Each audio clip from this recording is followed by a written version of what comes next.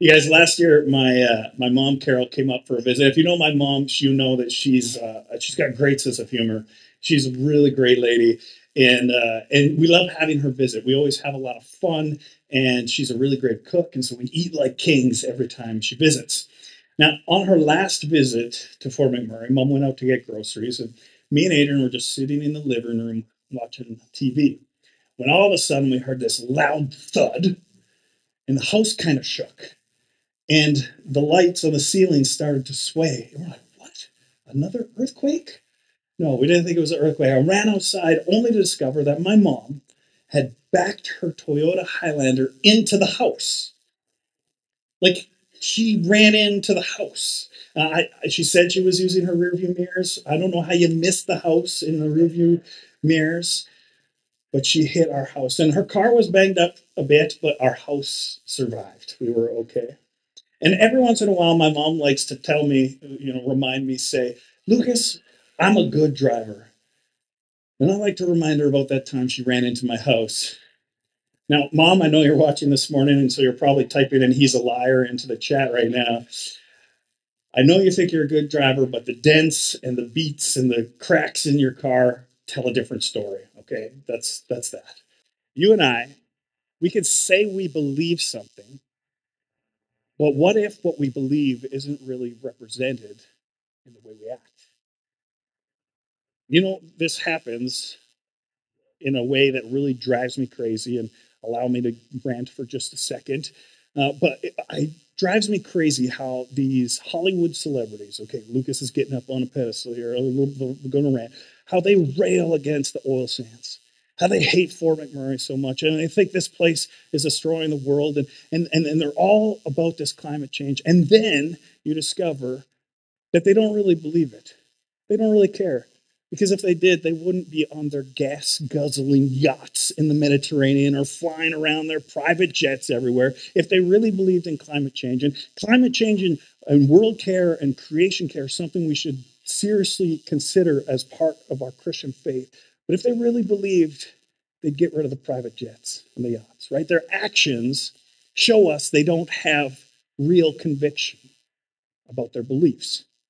Now, it's easy to look across the aisle at other people and see this sort of hypocrisy, right? It's easy for us to point it out in other people, especially people far away that we don't know personally.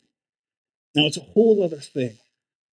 Look in the mirror and examine yourself and try to see the ways we live without representing our values and see the places where we don't practice what we preach.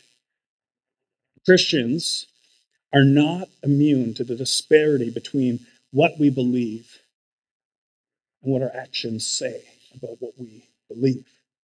And that's why today we're starting a brand new series called Christian Atheist, based on a book, a series by Craig Rochelle, which is available for purchase in the lobby if you're interested.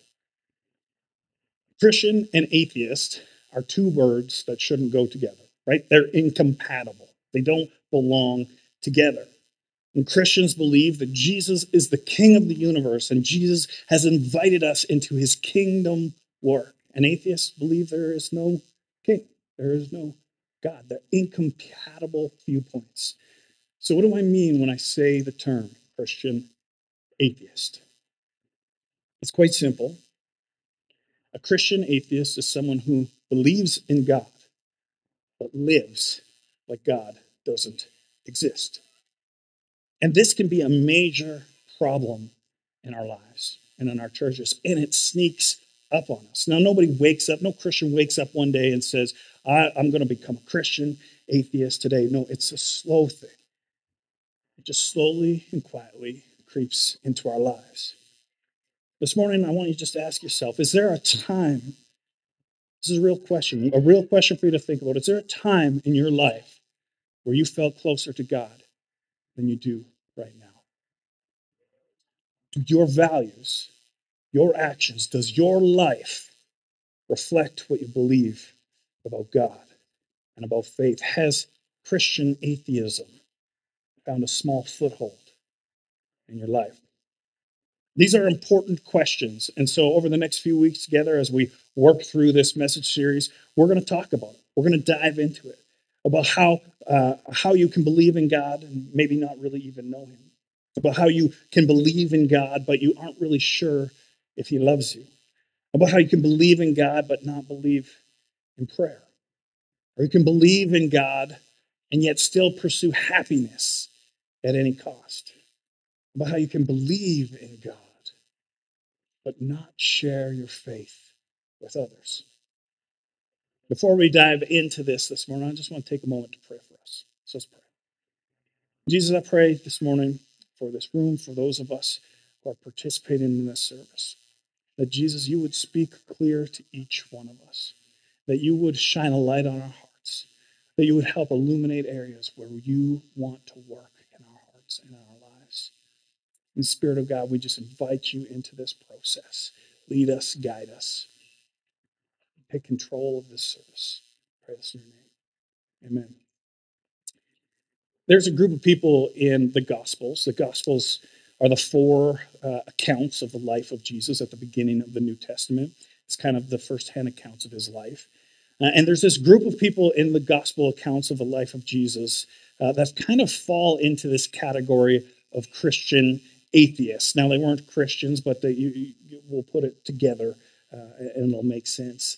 It's people who had faith, but their faith wasn't reflected in the way they lived their lives. They were very vocal about what they believed, but very often what they believed wasn't reflected in what they did. It was the Pharisees. Now, the Pharisees in Scripture are the religious elite of the day, of the days of Jesus. They knew the Scripture better than anyone else, right? They devoted their lives to the Scripture. They could tell you all the 600 plus written and oral laws of Judaism. They knew them all. They would brag about how good they were at keeping those laws.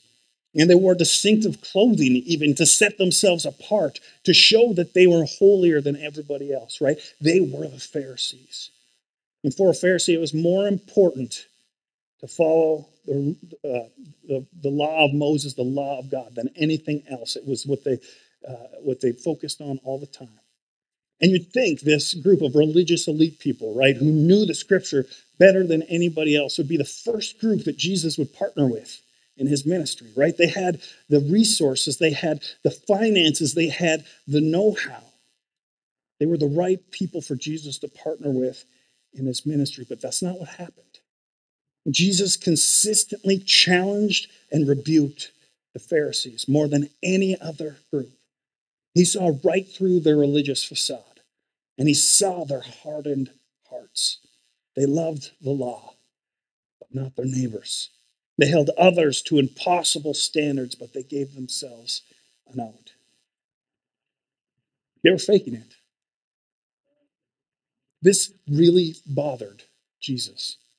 And just listen to what Jesus says to the Pharisees in Matthew 23. What sorrow awaits you, teachers of religious law and Pharisees, hypocrites! For you are like whitewashed tombs, beautiful on the outside, but filled on the inside with dead people's bones and all sorts of impurity. Outwardly, you look like righteous people, but inwardly, your hearts are filled with hypocrisy and lawlessness. Guys, I thought Jesus was supposed to be nice, right? This is hard teaching. This is serious business. Jesus had no time for the hypocrisy and dishonesty of the Pharisees, and he regularly called them out for it. Jesus was only interested in the sort of faith that transforms people's lives, the sort of faith that begins in belief and takes root in the heart and ends up in the hands and feet of the followers. Matthew was one of Jesus' disciples. He had a front row seat to the life and ministry of Jesus. Jesus was his close friend. Jesus was his leader. Matthew saw Jesus heal the sick and give sight to the blind. He saw him touch the untouchable and love the unlovable. And we know these things because Matthew wrote them down for us. The first book in the New Testament, the Gospel of Matthew. Matthew wrote it because he knew what he had witnessed in his life was important for other people to know.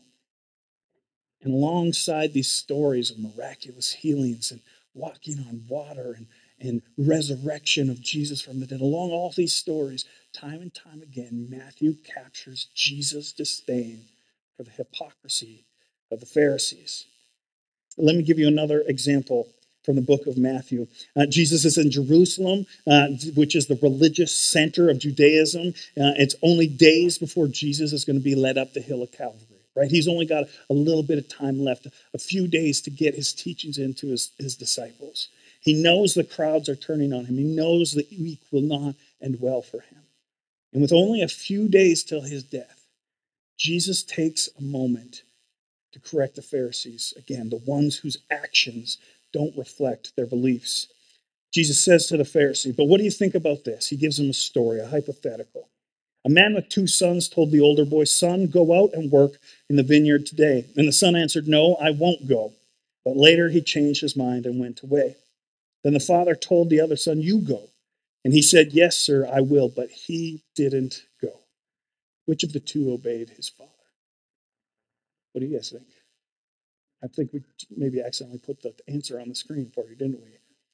The first, the one who said no but obeyed anyways. And then Jesus gets mean again. Then Jesus explained his meaning. "I tell you the truth, corrupt tax collectors and prostitutes will get into the kingdom of God before you do. For John the Baptist came and showed you the right way to live, but you didn't believe him.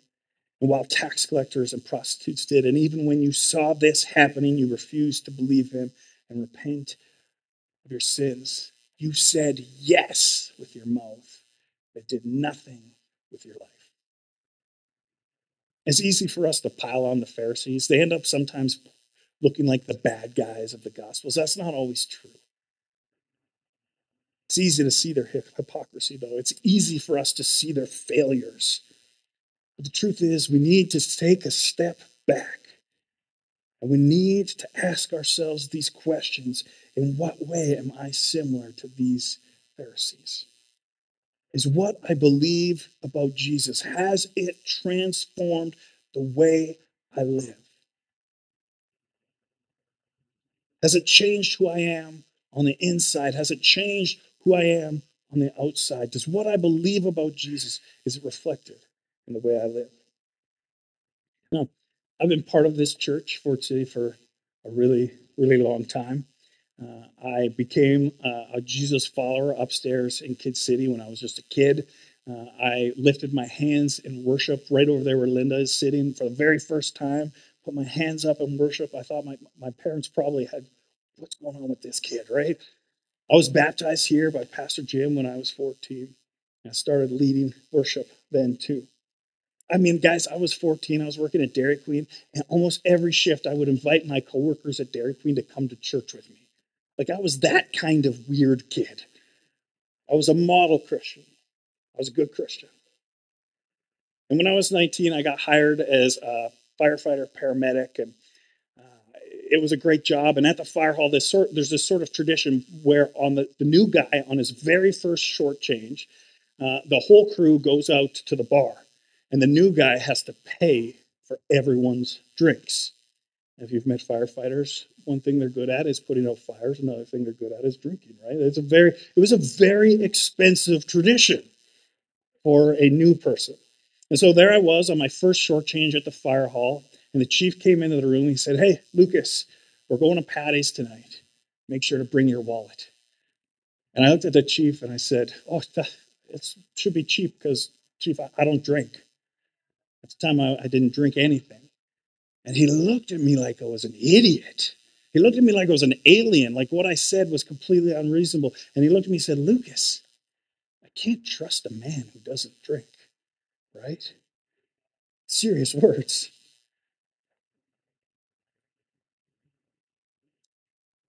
The next few years, I began a wandering journey away from Jesus. I went from not drinking ever to drinking almost every short change. I had to earn the chief's trust, and I was trying hard. I began to live a life where I focus was to give in to the life of excess and pleasure. The passionate faith of my youth no longer existed. I made a lot of bad decisions, stuff that I wish I could take back. And I didn't treat my family with the care it deserved. I didn't treat my marriage with the respect it deserved. And I walked up to every line that a husband and father should not cross, and I flirted with every single line. You know, it's crazy. This whole period of my life, this was years, this whole period of my life where I was walking away from Jesus, I was leading worship at this church almost every single weekend. I continued to show up every single Sunday and volunteer. And looking back now, it's clear to me, I know what happened. I became a Christian atheist. I believed in God, but I lived like he didn't exist. When the church hired Doug back in 2012, the very first thing that he did when he showed up here was he's looking for good people to count on, right? People he can partner with to help advance the mission of the church. And I remember he told me one time about that he had asked somebody, "What about Lucas? What about Lucas?" Right? Is he somebody I could count on? And at that time, my reputation as a Christian atheist was well known by the church and by the staff and by the board members. And they told him, no, don't invest in Lucas. He's too far gone. He's not somebody you want on your team. I am eternally grateful to Doug that he ignored that advice. He found me in a ditch, and he lifted me up, and he dusted me off. He gave me a seat at the table, and he helped me to find my faith again. Becoming a Christian atheist doesn't happen overnight. It's a slow fade. It's one compromise after another until you get to the point where you believe in God, but you end up living like he doesn't exist. And let me tell you from experience, that is just no way to live. See, when it comes to this whole Christianity thing, the belief, what you believe, the believing part is important. It's essential. We shouldn't talk bad about believing. What you believe is important. It's right there in the most famous verse in all of the Bible. For this is how God loved the world. He gave his one and only Son so that everyone who believes in him will not perish but have eternal life. Or it's what Paul said to his jailer in Acts 16. He said, believe in the Lord Jesus and you will be saved. Or the famous poem that John wrote about his friend Jesus. But to all who believed and accepted him, he gave the right to become children of God. Believing is essential. Believing is important. But when it comes to the Christian faith, belief is at the beginning. And then faith is in the following. When it comes to the Christian faith, if you openly declare that Jesus is your Lord and accept him as your leader, then you are in. You are part of the team. You get all the benefits. You're a lifetime member. You're adopted into the family of God. Belief is in the beginning, but then faith is in the following. Faith is in following the Jesus way, day in and day out, hour by hour, minute by minute, to daily. And in each moment, trust him with your life, with your family, with your kids and your friends and your work. Trust him with your finances. Trust him with your health. Believing in God and living like he exists. Jesus had a brother named James. And the only place that James shows up in the Gospels, that's the accounts of the life of Jesus, the only place that James shows up in the Gospels is to talk about what a lunatic he thinks his brother Jesus is. James, the brother of Jesus, was not a Jesus follower. He was not even a Jesus fan. He was embarrassed of his brother, Jesus. Jesus wasn't his Lord and Savior. Jesus was his misguided brother and self-inflated lunatic brother. Something happened, though, in James's story. James knew his brother died on a cross. James knew where his brother had been buried. And when the resurrected Jesus walked into the room, James discovered something about his brother that he had not known before. That day, James became a Jesus follower. And James wrote one book in your Bible. It's 5 chapters long. It's a really good read if you're interested in it. He wrote it. He became a very important leader in the church after the death and resurrection of Jesus. And in his book that he wrote, James 1:1, the very first verse says, James, a servant of God and of the Lord Jesus Christ. My name is James, and my brother is my Lord. This is a serious question. What would it take for your sibling to convince you that they were your Lord? They couldn't do it. Definitely mine couldn't do it. It's amazing. James is convinced. Something has happened that has convinced him of his brother's lordship in his life. And James ended up being a lot like his brother, Jesus. James had very little time for people who lived like God didn't exist, but proclaimed to have faith in him. He knew faith came from making a decision to believe in your head, letting it take root in your heart, and that faith and belief in Jesus was represented by the work of your hands. What you do in front of others, how you live matters. This is what James had to say about Christian atheists. He's a little bit harsh like his brother Jesus. You say you have faith, for you believe that there is one God. Good for you. Even the demons believe this, and they tremble in terror. How foolish. Can't you see that faith without good deeds is useless? Can't you see that believing and not living like you believe is pointless? Now here's the thing. This is where James kind of gets into trouble a little bit, and we maybe misread or misinterpret him. And good deeds don't get you into God's good graces. That's a gift that he will give to anyone and everyone, anybody who comes to him and says, Jesus, I need your forgiveness. Anybody, no matter who you are, where you've come from, you come to Jesus. He gives it to you for free. You may not deserve it, but he gives it away for free. But our good deeds, the lives that we live, our actions in front of others, and the reputations that we develop as Christians, those are supposed to be evidence of that grace. We don't earn the grace through our good deeds. They are evidence of God's faith at work in our hearts. So, what is the evidence of a transformed heart? What does it look like to believe in God and to live like he exists? There's lots of great advice in your Bibles about this, especially in the New Testament if you're reading. Things like love your neighbor, be generous with those who have less than you, forgive those who hurt you, pray for those who persecute you. These are all ways that we show evidence through our lives that we have received the grace of God. But one of my favorite descriptions of what it looks like to believe in Jesus and to live like he exists come from Galatians 5. You probably will recognize this if you've been around a while. Paul writes to the church, but the Holy Spirit produces this kind of fruit in our lives: love, joy, peace, patience, kindness, goodness, faithfulness, gentleness, and self-control. There is no law against these things. This is the evidence of someone who lives like Jesus is who Jesus says he was. We submit our lives to Christ and we let his Spirit empower us to lead lives full of the fruit of the Spirit.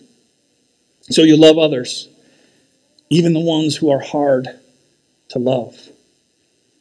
You know supernatural joy, even in the face of deep sorrow and hardship. You experience peace that's sort of unexplainable. You're patient with those who frustrate you. You're kind to those who don't deserve your kindness. You're good even when it's easier to be bad. You're faithful and trustworthy. You're gentle with the broken.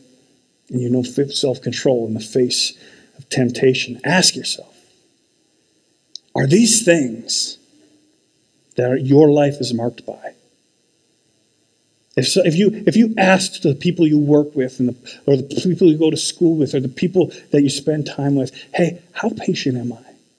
How joyful am I? How gentle am I? Are these things that mark your life? And sure, if you're good, you've got a couple of those, but I guarantee you there's somewhere each one of us struggles with each one of these things. Are there ways that you have believed in Jesus, but have decided to live like he doesn't exist? As I close this morning, I want to pray for us. And that God would search our hearts. That the Holy Spirit would shine a light on our souls and show us where we have begun to drift towards Christian atheism just a little bit.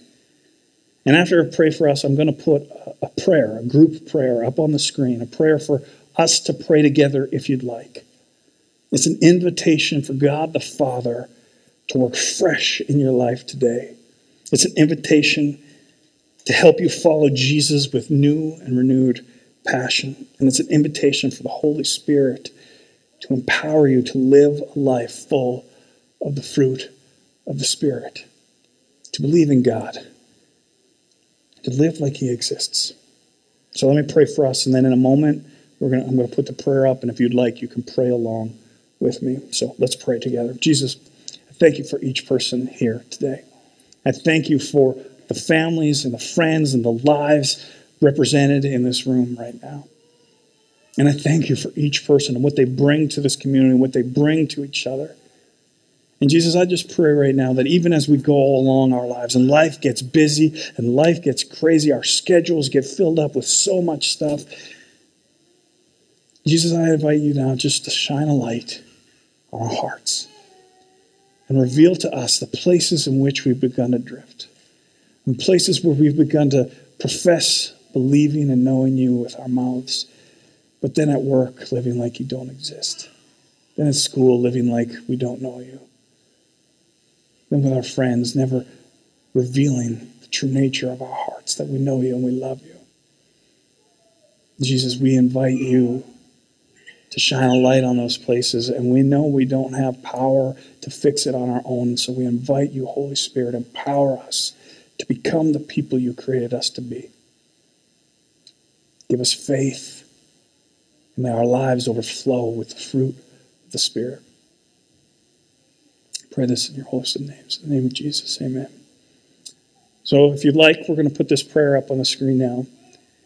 And it's just simple. It's just an invitation for God to work in your life, to reveal to you maybe where you have walked away, where you've drifted a little bit. That slow fade has been happening. It's an invitation for him to work in you, to draw him back to yourself, to give you his power to live a life full of the fruit of the Spirit. So if you'd like, I encourage you, you can pray this out loud with me now. Jesus, I know I don't always live the way you want me to. I'm sorry for all the ways I fall short. Open my eyes to see where you want to change me. Open my ears to hear your voice to lead me. By your Spirit, help me to live for you and for my life to reflect your love and goodness. Amen.